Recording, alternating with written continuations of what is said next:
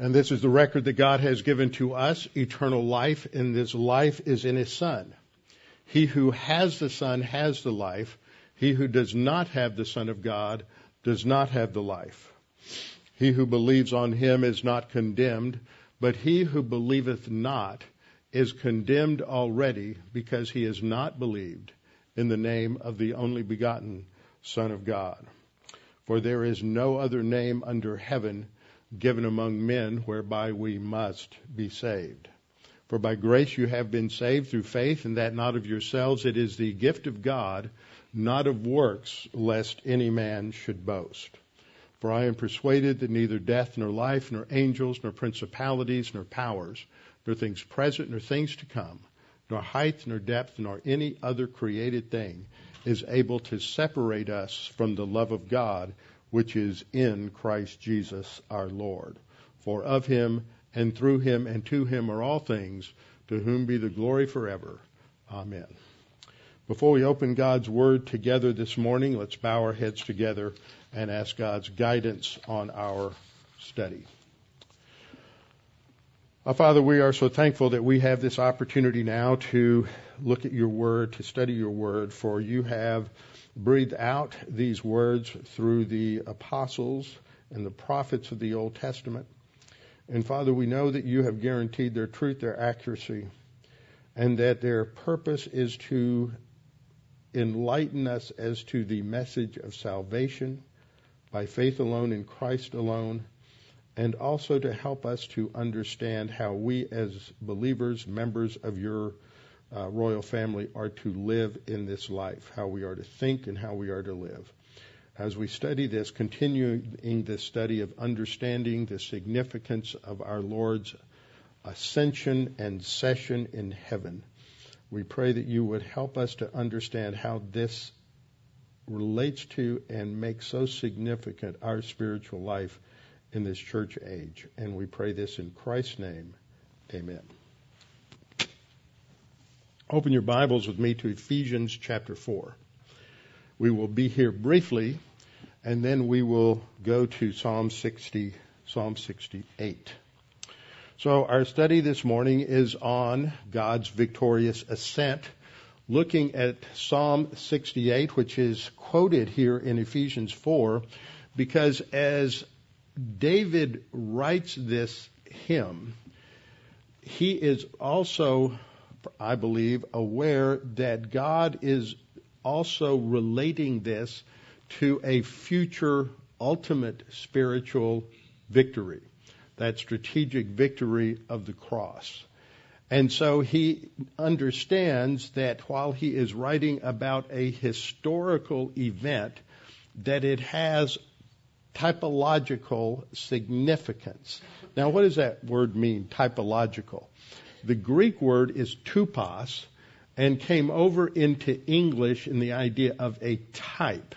And that's not a word that we normally or typically use in our everyday English. And what it basically means is as an example or as a picture, a portrait of something that will come about later on. For example, one of the most well-known types of Christ in the Old Testament is that of the lamb. That the lamb that was without spot or blemish, that was sacrificed there on the day of Passover, and the original Passover had the blood applied to the doorpost of the house, that lamb was a picture of the ultimate salvation that would be accomplished by the Lord Jesus Christ, who was the antitype. That's the word that's used. That is what the type refers to, that Christ is the antitype. He is the Lamb of God who takes away the sin of the world. And so we have these various pictures and types and examples in the Old Testament that foreshadow what will ultimately take place in the person and the work of the Lord Jesus Christ and in His accomplishment of our salvation, and also in things that they did not quite understand because they might have a typological significance to the church age. Now, what we have looked at in this study on the ascension and session, going back to Acts 1 and other gospel passages that describe the ascent, to recognize that it is a physical ascent of the Lord Jesus Christ in his resurrection body and hypostatic union, the God-man ascended physically and visibly from a specific geographical point on the Mount of Olives. And this also fulfilled a type, because as we saw in the Old Testament, that when the presence of God, his indwelling presence in the Temple of Solomon, when he left, when God departed, the glory of God departed from the temple in Jerusalem, Ezekiel portrays this, that as he departed, he saw in a vision the glory of God going to the entry to the eastern gate, across the Kidron Valley and up to the top of that ridge that is known as the Mount of Olives, and then ascending to heaven. And so this is the same pattern we see with the Lord Jesus Christ. As he departs, he crosses with his disciples the Kidron Valley, goes to the crest of that ridgeline of the Mount of Olives, and then he ascended from there to heaven. And we saw passages where the writer of Hebrews and others talk about that Jesus ascended through the heavens. And so he is going to a location, and that his destination is the right hand of God the Father in the throne of God, where he will take his seat. Now this is all significant because, as I pointed out the last time, it relies on a number of passages in the Old Testament in order to put the background together. And so, first of all, we must look at these 5 Messianic Psalms and to see how they connect together. So we'll look at Psalm 2, Psalm 8, Psalm 89, which is the Davidic covenant. We'll just touch briefly on a couple of these. Psalm 132 and Psalm 110. And that also relates to elements in Daniel 7 and in here in Psalm 68:18. Now we're not going to go through these in this order. What I'm going to take us through is the order of events as they are fulfilled prophetically, when they're literally fulfilled. So we have to look at those Psalms. We have to understand these critical terms that are used to describe the Lord Jesus Christ, to describe the Messiah, these messianic titles: Son of Man, Son of God, Son of David, King of Kings, and Lord of Lords. All these relate to understanding this dynamic event that takes place and how it relates to the present church age and our future ruling and reigning with Christ. We have to understand, third, the Davidic covenant as the foundation for understanding all of these things. And then last, we touch on the Melchizedekian priesthood and its fulfillment in Christ. We'll touch on that just a little bit this morning. All of these things come together. And it's just a fascinating study. And last time, 2 weeks ago, just to remind you and get all of our attention back onto this passage, I talked about 3 questions. 3 questions that helped kind of focus us on this study. And the first is, what did the rejection of Christ do to the kingdom program of God? Remember, Jesus came, and his message in the first half of his time on the earth was, repent, for the kingdom of God is at hand. He wasn't the first to announce, to present that. The forerunner of the Messiah, in fulfillment of that last prophecy in the Old Testament at the end of Malachi, there's a prophecy that one would come like Elijah, and that would announce the Messiah. And so that is John the Baptist. And John the Baptist came, that was his message, repent, for the kingdom of heaven is at hand.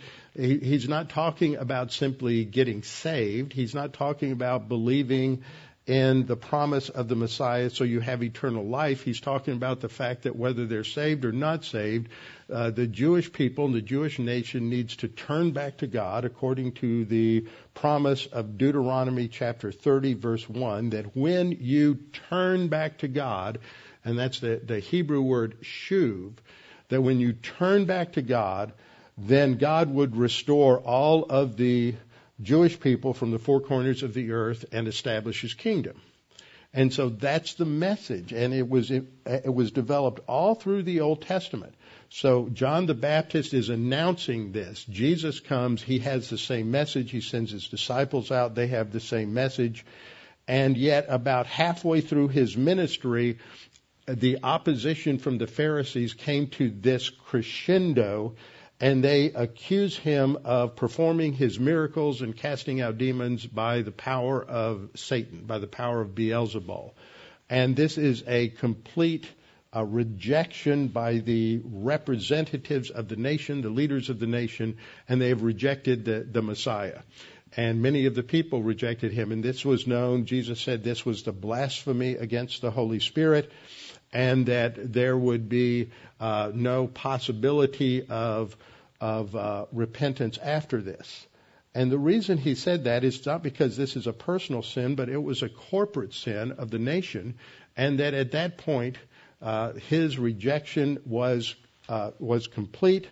And from that point on, he no longer goes to the people in the masses. He no longer speaks openly. Everything is directed towards teaching and training the disciples in preparation for what's going to come next, which, of course, isn't the kingdom. It is the church age. But they don't quite understand that at all. They just know that he's training them. And so the whole ministry shifted there, because once they rejected him as Messiah, the judgment upon Israel for that rejection, which was the destruction of Jerusalem and the temple in AD 70, was set. That's why there's no turning back. It's not a personal sin. It's not a loss of personal salvation. It is the nation is losing their role, the kingdom. It's going to be postponed completely until Jesus returns at the second coming. So that's what we see. The rejection of Christ leads to the complete postponement of the kingdom of God. We are not in a spiritual form of the kingdom today. We are not in some already but not yet form of the kingdom today. These are very popular ideas that are around a lot today, and this is all based on a lot of fallacious thinking about the nature of the kingdom. And the kingdom, all through the Old Testament, was very clear. It is a literal, geophysical, political kingdom with Christ Jesus as the Messiah ruling and reigning from the throne of David in Jerusalem. So all this talk, all these choruses people sing today, everything about the kingdom are all based on a misunderstanding and misinterpretation of the Scripture. So with the postponement of the kingdom, something new is going to happen. And that was the second question. Why was the ascension of Christ necessary for the giving of the Holy Spirit? Because something new is happening, and he has to depart in order for the Holy Spirit's ministry to come. And then the third question is, what's the significance of the ascension of Christ for this new dispensation? And so I looked at this with several answers, and I said, first of all, God had a plan which he had kept to himself and was not revealed in the Old Testament. It wasn't revealed until after the rejection of the Messiah, and it was only hinted at prior to the crucifixion. It's not really revealed until that last night before Christ goes to the cross, and he's teaching and training the disciples in John 14, saying, I have to go to heaven, and then the Father will send the Spirit. And it's not until after the church begins that the disciples begin to really understand what this is all about. The Apostle Paul in Ephesians 3:9 talks about this as being hidden. It was a mystery, that is a previously unrevealed truth, which from the beginning of the ages has been hidden, to the intent that now the manifold wisdom of God might be made known by the church to the principalities and powers in the heavenly places. And so as we've studied in a couple of previous lessons, this ascension of Christ is fundamental to understanding the role of the church age believer now in relation to this angelic revolt. Because Christ is elevated to the right hand of the Father and in authority over the principalities and powers in the heavenly places. This puts us as church age believers who are what? Who are in Christ. And what does that have to do with it? Because in Ephesians 2, 5, 6, and 7, the Apostle Paul says that when we trust in Christ, we are made alive together in Him. So we're in Christ, legally, positionally identified with Him. That's what that phrase means. And so where is He? He is at the right hand of the Father. So we have been made alive together, Jew and Gentile, in Him, and raised together, and then what? Seated together in Him in the heavenly places. That's our position, seated at the right hand of the Father. All of this relates to this cosmic purpose in the redemption that's accomplished by Christ in solving and concluding this angelic revolt. That's critical to understand all of these different things. So He has achieved a victory and taken the high ground, as it were, in this angelic revolt. And our role now, being in Him, is directly related to that. Second thing pointed out the last time, 2 weeks ago, Christ Himself said that He must ascend before He could send the Spirit. And this was because He was not yet king on the earth, and He had a new plan for a new people in the church age. And that's in John 16, verse 7. And then third, I pointed out that in the ascension, Christ is now serving as our high priest. He's prophet, priest, and king. Those are the three roles of Jesus: prophet, priest, and king. He functioned as a prophet in fulfillment of that prophecy in Deuteronomy 18 that there would be Moses said there will be a prophet like me who comes, and he's prophesying about the future Messiah. So Jesus comes as prophet at the first advent. And then when He ascends to heaven, He functions as a priest. He is our high priest. These are passages like Ephesians 4, I think that's 4, should be 13, I believe, 13 and 15, Romans 8, 26 and 27, and 34, which talk about his role as an intercessor and the role of the Holy Spirit as an intercessor, and His role as an advocate for us in 1 John 2, 1. So that is distinctive for this church age. He's not functioning as king. He's not on some spiritual Davidic throne in the heavenlies. He is seated, as Romans 3:21 says, Revelation 3:21 says, He is seated on the throne of His Father. He's at the Father's right hand. He's never portrayed in Scripture as being on a throne until He returns as the King of Kings and Lord of Lords. And then fourth, I pointed out that Christ is doing something else right now. Along with all of this, He's preparing a place for us, John 14:1. So in these previous two lessons, we focused on the fact, number one, that the ascension completes His strategic victory on the cross. Now, remember, strategy has to do with the broad approach to a war or a conflict. For example, at the beginning of the Second World War, there was at the time, secret meeting between Churchill and Roosevelt, and one of the things they agreed on was when the United States came into the conflict, the focus must be first to defeat the Germans and then second to defeat the Japanese in the Pacific. So the priority was on the European theater over the Pacific theater. And that's a strategic decision. And then to accomplish that, you have your various tactical goals going all the way down to small unit tactics. And so the strategic victory at the cross is that Satan is defeated, and in the ascension, Christ is elevated in authority over all principalities and powers. Now, in His deity, He already was, right? He's God. He's the Son of God. He's the second person of the Trinity. He's always in authority over all the angels. This is in His hypostatic union as a man. He is elevated in authority over the angels. And we are where? In Him. This is all crucial we'll be fleshing all this out. And so the strategic victory of Christ sets up this new plan for this new dispensation. And this is what forms our identity as church age believers. It's foundational for understanding who we are.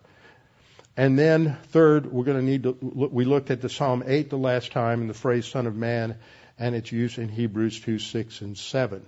So I'm now focusing on this victorious ascent as it's developed in Psalm 68:18. So just in terms of a little review, because this pertains to some of the imagery that we have in Psalm 68.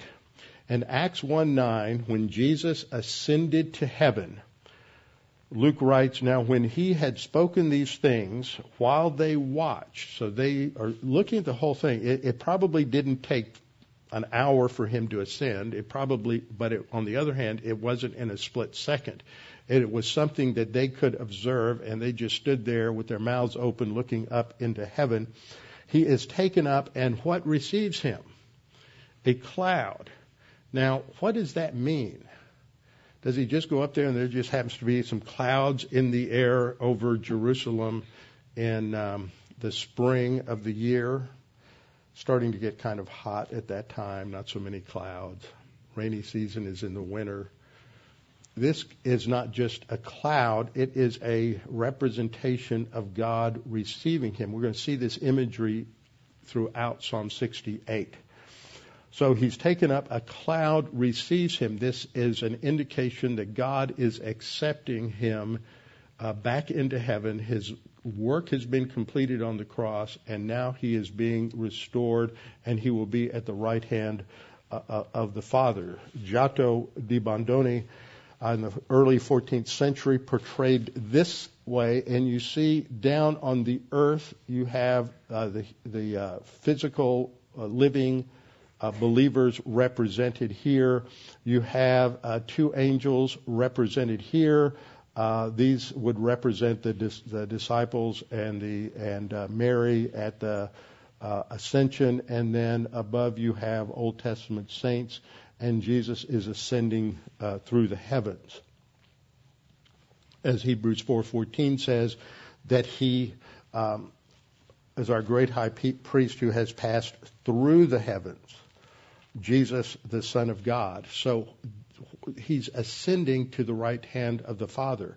And that's what will complete the first stage of what we've been studying, which is the ascension. As I remind you, the Bible speaks of heaven in three senses. The first heaven is the earth's atmosphere. The second heaven is the universe, which extends from the end of the atmosphere all the way out to its finite boundary. And then we have the third heaven, which is the throne of God. In 1 Peter 3:22, Peter says that he has gone into heaven, which using a word that indicates going on a journey, he has gone into heaven and is present tense at the right hand of God. Angels and authorities and powers have been made subject to him. Okay, that's completed action. With his ascent, that he ascends over them in authority.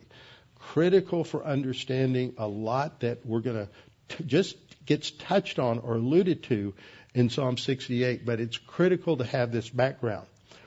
So in Ephesians 4:9, which is where Paul will actually starts in verse 8, where he quotes Psalm 68:18. In that verse, which isn't on the slide, he quotes it. He says, when he ascended on high, he led captivity captive and gave gifts to men. And then Paul is going to expound or explain this, starting in verse 9. He says, now he ascended.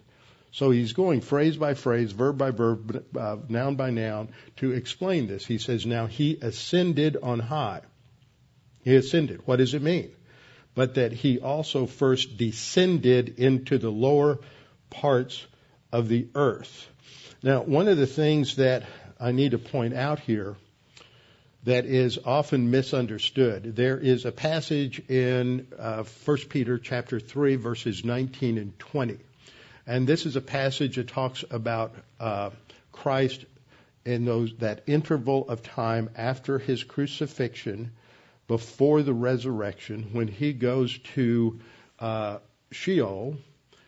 And there are several compartments in Sheol, if you remember. And one of the compartments is the area where the fallen angels who had violated their position in heaven and taken on human bodies so that they could have sexual relations with human women and marry them, that rather bizarre incident that occurs back in Genesis chapter 6. So he goes to Sheol where they are in prison, and he announces that the strategic victory is complete. This seals their destiny, their punishment, their defeat. And he knows that. This isn't talking about that. I've had 5 or 6 people ask me this, and the way this is translated in the King James, I understand why people go there, but you're not paying attention to that C word. What's the C word? Context. Context. Context. That's not in the context of Psalm 68:18, and it's not in the context here. That's not what it's talking about. So we always have to pay attention to what is the surrounding context, because that's where anything and everything gets its meaning. And so, and then the follow-up question is, oh, well, if it doesn't refer to that, did that happen? Of course it did. That's in 1 Peter 3:19 and 20. But this isn't talking about anything related to that. And it looks that way because it says he descended into the lower parts of the earth. What it is saying, he descended to the lower part, the earth.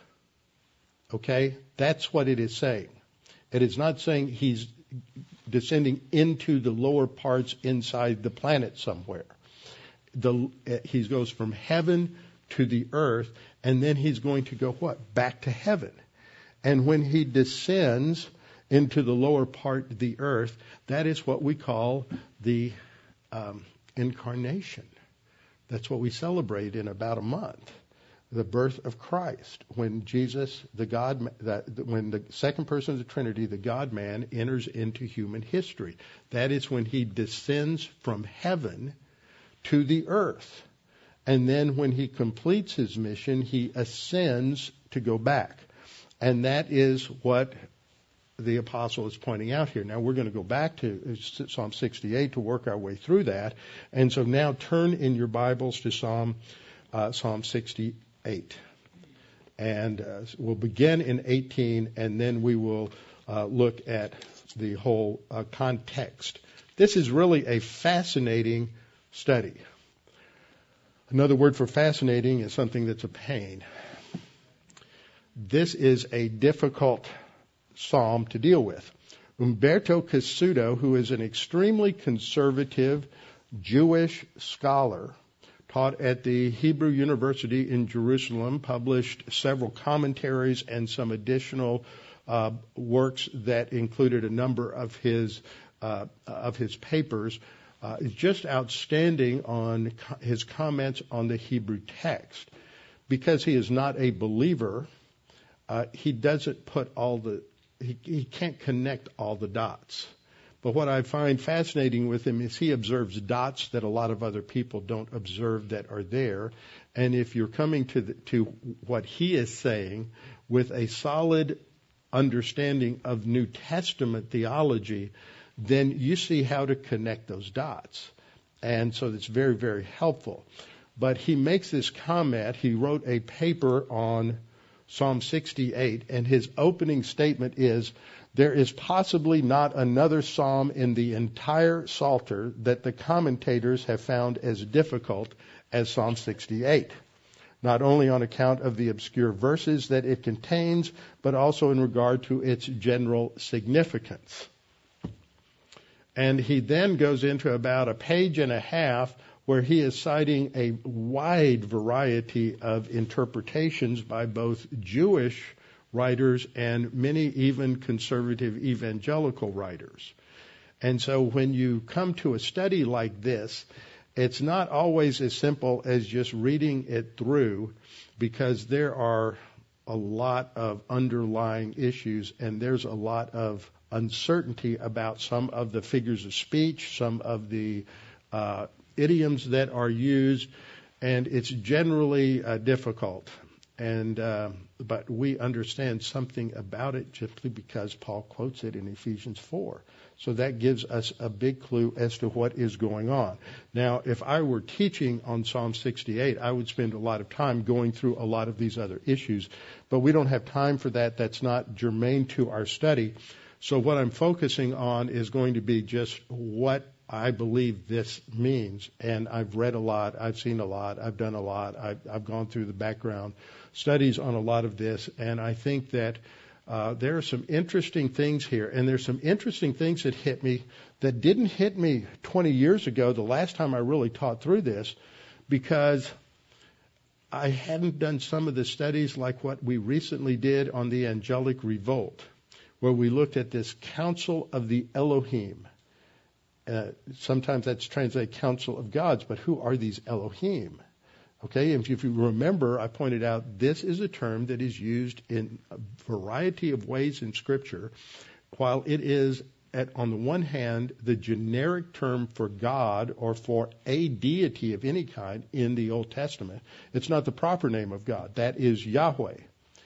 But this is just refers to God or lowercase gods, which, according to Deuteronomy 24 and other passages, relate to demons. And many times in the Old Testament, there are passages that say you are worshiping Elohim, these demons, these false gods.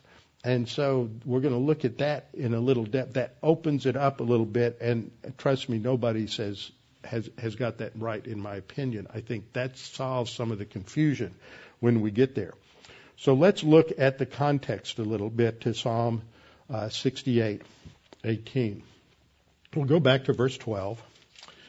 And what we should understand as we look at this passage is that the overall view of this passage is talking about a victorious procession to the sanctuary. Now, a lot of people will say, oh, well, the sanctuary must be the temple, so David could not have written this. But the superscript at the beginning says this is a Psalm of David.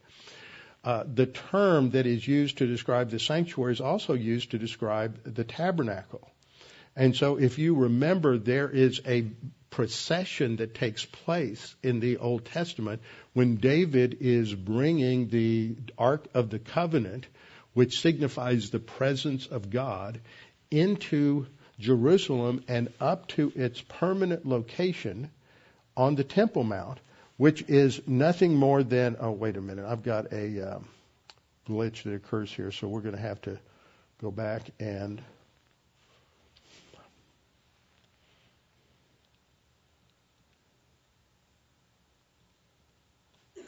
there we go. Okay, so it is that victorious procession that I believe is the focal point of this psalm. It is a psalm of David that is describing a victorious procession, a defeat of the enemies of Yahweh, and bringing him to his ultimate resting place there on Mount Zion, where the tabernacle is at this time, will be at this time, and this is where the temple will ultimately be built. And so it is clear in verses 12 through 14 that we have a rehearsal of God's victorious ascent from the departure with the Israelites from Mount Sinai until finally they have conquered the Jebusites, they have taken over Jerusalem, and David is now bringing the ark to its ultimate resting place on Mount Zion, the mountain that God has chosen. And so that's what we see here is a rehearsal or a reminder of the victories that God gave Israel, ultimately leading to this. This is the high water mark of the conquest. They never conquered all of the land that God had promised them because of their disobedience. But once they conquered Jerusalem, this is going to be God's resting place where God will put his name on the city. God is going to personally be present in the Holy of Holies in the temple.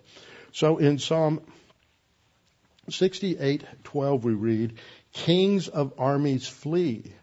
They flee, and she who remains at home divides the spoil.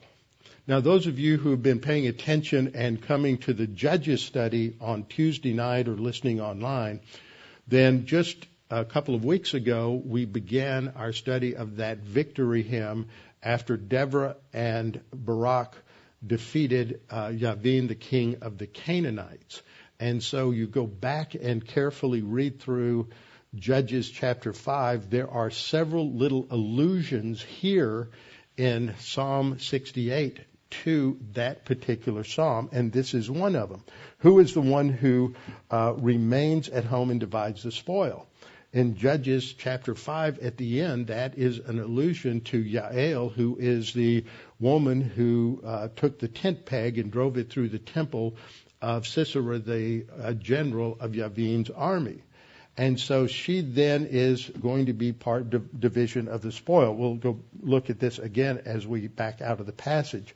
Psalm 68:13 is an enigmatic passage, and it has the expression here is really describing a time of rest and reward as a result of the victory. Though you lie down among the sheepfolds, talking about Israel, this is a place of rest, a place of peace, and where there is no longer conquest because the victory has been won. And it's really debated, and I'm not going to go into trying to understand the second half of that verse, so we'll go on to verse 14. And you have the phrase, when the Almighty, and the word there for Almighty is the word Shaddai, which is used most often in the book of Job to describe God. But the first time we see it is in Genesis, that Abraham uses this. And so it goes back to recognizing and alluding to the Abrahamic covenant and the fulfillment to a large degree, not complete yet, because they don't take the whole land, but it relates to the God fulfilling to some degree that promise, because Shaddai is identified with that covenant as well. So when the Almighty, that is Shaddai, scattered kings in it, it was white as snow in Zalman. Then we come to verse 15. This is where we're going to change up the translation a little bit. In most translations, they will translate it somewhat literally, where it talks about a mountain of God. Har is the Hebrew word for mountain. It's Har Elohim. Now, it's real easy for people to think, oh, well, that's the mountain of God, because that would be a prima facie sort of interpretation. But it doesn't make sense in the context. It says a mountain of God is the mountain of Bashan. A mountain of many peaks is the mountain of Bashan. So it's talking about the mountain of Bashan. Now, what is the mountain of Bashan? Bashan is an ancient name for what we refer to today as the Golan Heights. Now, if you've been to Israel, then you've been there when we have been staying on the western shore of the Sea of Galilee, and you look across the Sea of Galilee, and you can see just the high plateau that is on the east side. That's the Golan Heights because it's so high. Before 1967 and the 67 war, that was controlled by the Arabs. And they had it lined with artillery that would randomly lob shells across the Sea of Galilee and land in Tiberias and other Israeli settlements on the western shore of the Sea of Galilee. They had the high ground. And it wasn't until the 67 war that Israel was able to take the high ground and take control of that and have peace. Can you imagine living on the west shore of the Sea of Galilee, and all of a sudden you would hear that whistle announcing that an artillery shell was coming in, and you just hold your hands over your ears and wait and pray that it's not going to land in your bed. And that's the kind of situation Israel was under. So this is Bashan. And just as you go north along that plateau, the elevation rises and you come to this magnificent snow-capped peak. There's even snow there on the peak late into June, which is very hot in Israel, but that is the highest point in Israel, and that is Mount Carmel. And so you have these many peaks that are there. It's beautiful. It's stupendous. The scenery is incredible. Physically, the beauty there is much greater than what one sees as you drive into Jerusalem. And you realize that the Temple Mount, where the temple was built, which is called Mount Zion, is not so high. It's not so significant. In fact, the hills around Jerusalem are higher than the Temple Mount. It's not the most beautiful place at all, but that is where God placed his name. And that's what this is getting at. He says in verse 68:15, if we translate this, a mountain of the gods, that's just lowercase gods. Elohim used many times to refer to the false gods of the Canaanite pantheon. And we have also seen that this is a term that is used to describe the fallen angels, the demonic hordes. And so there's that double entendre there, that this is talking about these false idols, but behind the idols are these fallen angels. And that ridgeline as a high point is where they would have identified as a dwelling place of the god. Just like in Greek mythology, you have Zeus up on Mount Olympus, and in Syrian or Aramean mythology, it's on Mount Zaphon and other places like that. So this would have been a high place that would have been a dwelling place of the god. So the contrast here is between this so-called dwelling place of the gods, in quote, and then you come to verse 16 saying, why do you stare with envy, you mountains of many peaks? That's the mountain of Bashan. This is the mountain which, and then the contrast is with this, that is this, Mount Zion, is the mountain which God desires to dwell in. Yes, the Lord will dwell in it forever. In Psalm 2:6, we see God saying, yet I have set my king on my holy hill of Zion. And in Psalm 76:2, God says in Salem, or David writes, in Salem also is his tabernacle and his dwelling place in Zion. Now the difficulty here, you see, and I put the phrase with envy in italics because that's not in the original text. You just have a word there in Hebrew that is ratzad, and it's only used this one place in the Hebrew text. So there's a lot of debate about just exactly what it means, but it has that in the context. It is that these gods are looking or staring at Mount Zion because this is the place where God has placed his name. There is a personification of the mountains here, that they look with envy on Mount Zion, even though it of lesser beauty. But this is where God has placed his name and his dwelling, and so therefore it is you have this personification that these other mountains that are more physically beautiful are looking with envy upon Mount Zion, where God will dwell forever.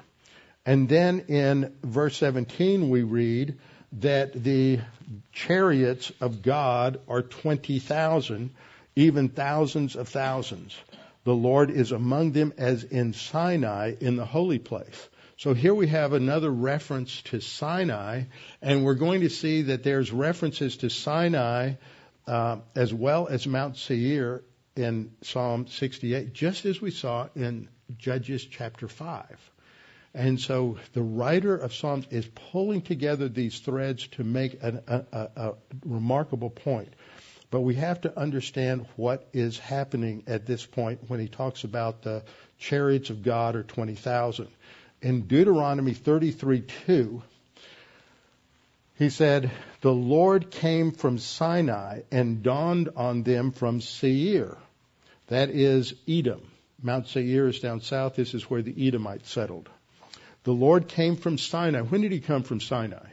He comes from Sinai with the Israelites who are coming up from the south on the verge of the conquest. So this is starting from Sinai when God gives the law to Moses, gives them their marching orders and how they will arrange all of their tribes, gives them the blueprint for the tabernacle. They spend a year constructing the tabernacle, and then they're going to march off to conquer the land that God has given them. And so this is rehearsing that whole victorious procession. So the Lord came from Sinai and dawned on them from Seir. See, we have those two words, Sinai and Seir, connected in Judges 5, talking about this same procession. He shone forth from Mount Paran, and he came with tens of thousands of saints from his right hand. That should be holy ones. It's not talking about humans. It's talking about the angelic hosts. The holy ones, that's what's translated saint. From his right hand came a fiery law for them. See, Judges 5, 4, and 5 says, Lord, when you went out from Seir, when you marched from the field of Edom, the earth trembled and the heavens poured, the clouds also poured water, the mountains gushed before the Lord, this Sinai before the Lord God of Israel. See that connection? So to really comprehend what's going on here in Psalm 65, you have to control a lot of little details from Israel's background. In Psalm 18:10, we're told God rode upon a cherub and flew. He flew upon the wings of the wind. And in Isaiah 19:1, this is a burden or a prophecy against Egypt. Behold, the Lord rides on a swift cloud, and he will come into Egypt. So this imagery of the Lord riding on a cloud, that is what's developed here in verse 17, is throughout the Old Testament. Habakkuk 3:8, O Lord, you were displeased with the rivers. Was your anger against the rivers? Was your wrath against the sea? That you rode on your horses, your chariots of salvation. So God is pictured this way numerous times in the Old Testament. And then we come to Psalm 68:18. You have ascended on high. You have led captivity captive. You have received gifts among men, even from the rebellious, that the Lord might dwell there. Now, this is just a phenomenal statement here, and it's 68:18 that's quoted. But remember, who is this talking about? You have ascended on high. Who's ascended on high? Here it's Yahweh. Paul is going to apply that to Jesus, which is a remarkable statement that he is saying that Jesus is God by just quoting this with reference to Jesus. You have ascended on high. You have led captivity captive. Who's captive?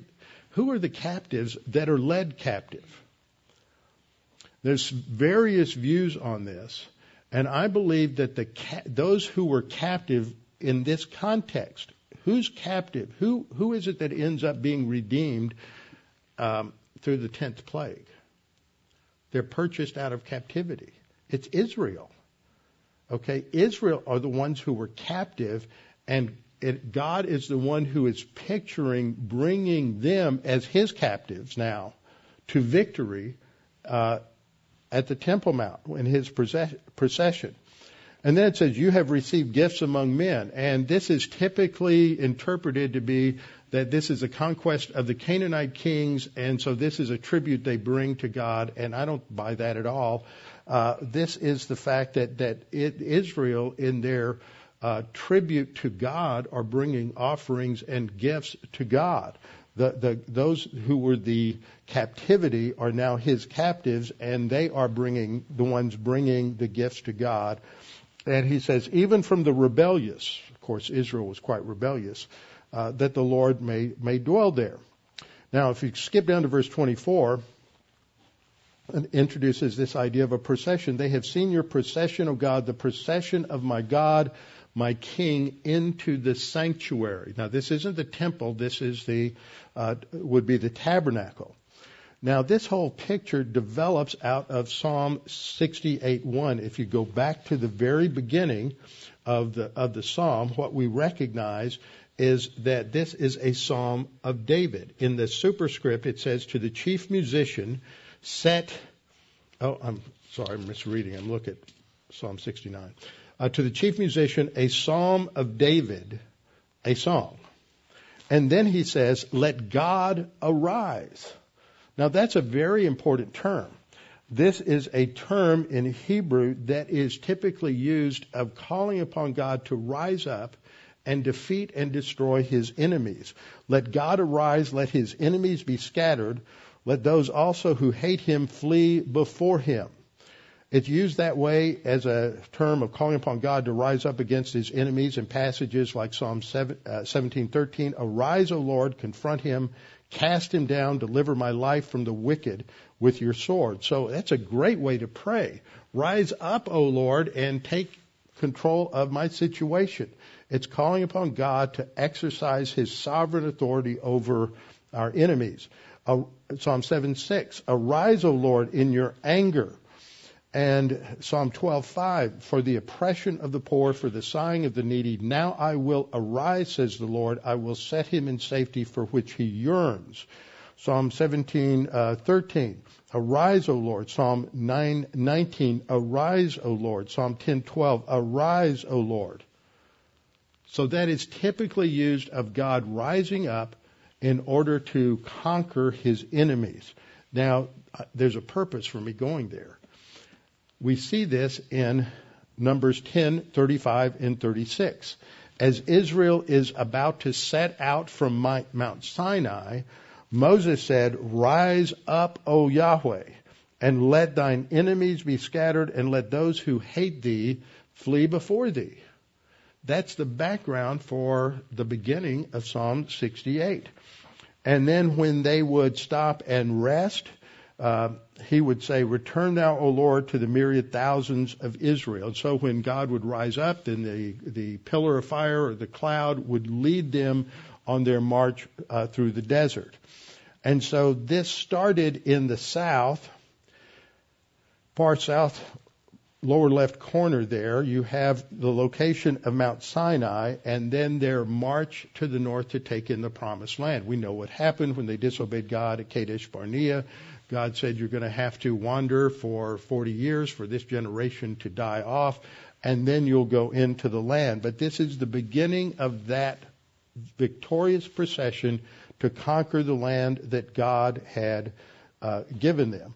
And so they're going to come up from the south, they'll go around Edom and Moab, and then they'll enter in here, and then you have the area of the conquest here, and this is portrayed for us and recounted for us in Joshua. In Joshua 3:15 we read, and when those who carried the ark came into the Jordan, and the feet of the priests carrying the ark were dipped in the edge of the water, for the Jordan overflows all its banks all the days of harvest, the waters which were flowing down from above stood and rose up in one heap, and a great distance away at Adam, the city that is beside Zarethan, and those which were flowing down toward the sea of the Arabah, the salt sea, were completely cut off. So God separated the waters coming down from the north at opposite Jericho, and the people crossed on dry land. The priests carried the Ark of the Covenant of the Lord. So this is their procession as they're going into the Promised Land. Now later, after many different movements of the Ark is taken to Jerusalem and is stored for a while at the house of Obed-Edom. And from there, David is going to bring the Ark of God up from the house of Obed-Edom into the city of David. And so this is a remarkable procession. And every 6 paces, he's going to sacrifice an ox and a fatling. And David is dancing before the Lord, and he's dressed in a priestly garment. Now, he's not a priest. He's not a Levite. What's going on here? Well, what we understand here, David is also a type of Christ in many ways. He's king. He's the progenitor of the line that will culminate in Jesus of Nazareth, who's an heir of David. And so in Psalm 110:4, we'll get to that psalm next time, the Lord has sworn and will not change his mind. You, talking to the Messiah, the one who's sitting on his right hand, are a priest according to the order of Melchizedek. So you had two orders of priests. You had the king priest that is like the Gentile Melchizedek, and you have the Levitical priest. So David is functioning in a priestly role according to the order of Melchizedek, which is foreshadowing and is a type of the Messiah, the greater son of David, who will also be functioning as our high priest according to the order of Melchizedek. And so in the rest of that chapter in 2 Samuel 6, we see the episode where David's wife, Michal, is going to ridicule him because he's out there dancing in his ephod, and apparently he wasn't quite as modest as he should have been, and so she ridicules him, and as a result of that, she is going to be, God is going to make her infertile, and she will not have any children. So we come to back to our context in Judges 68. And all that I'm saying here, I'm going to skip ahead to a concluding slide for us, is that we have this order of events. That there is, first of all, the ascension of Christ, which is depicted in Psalm 68:18 in terms of a type and is applied in Ephesians 4:7-8.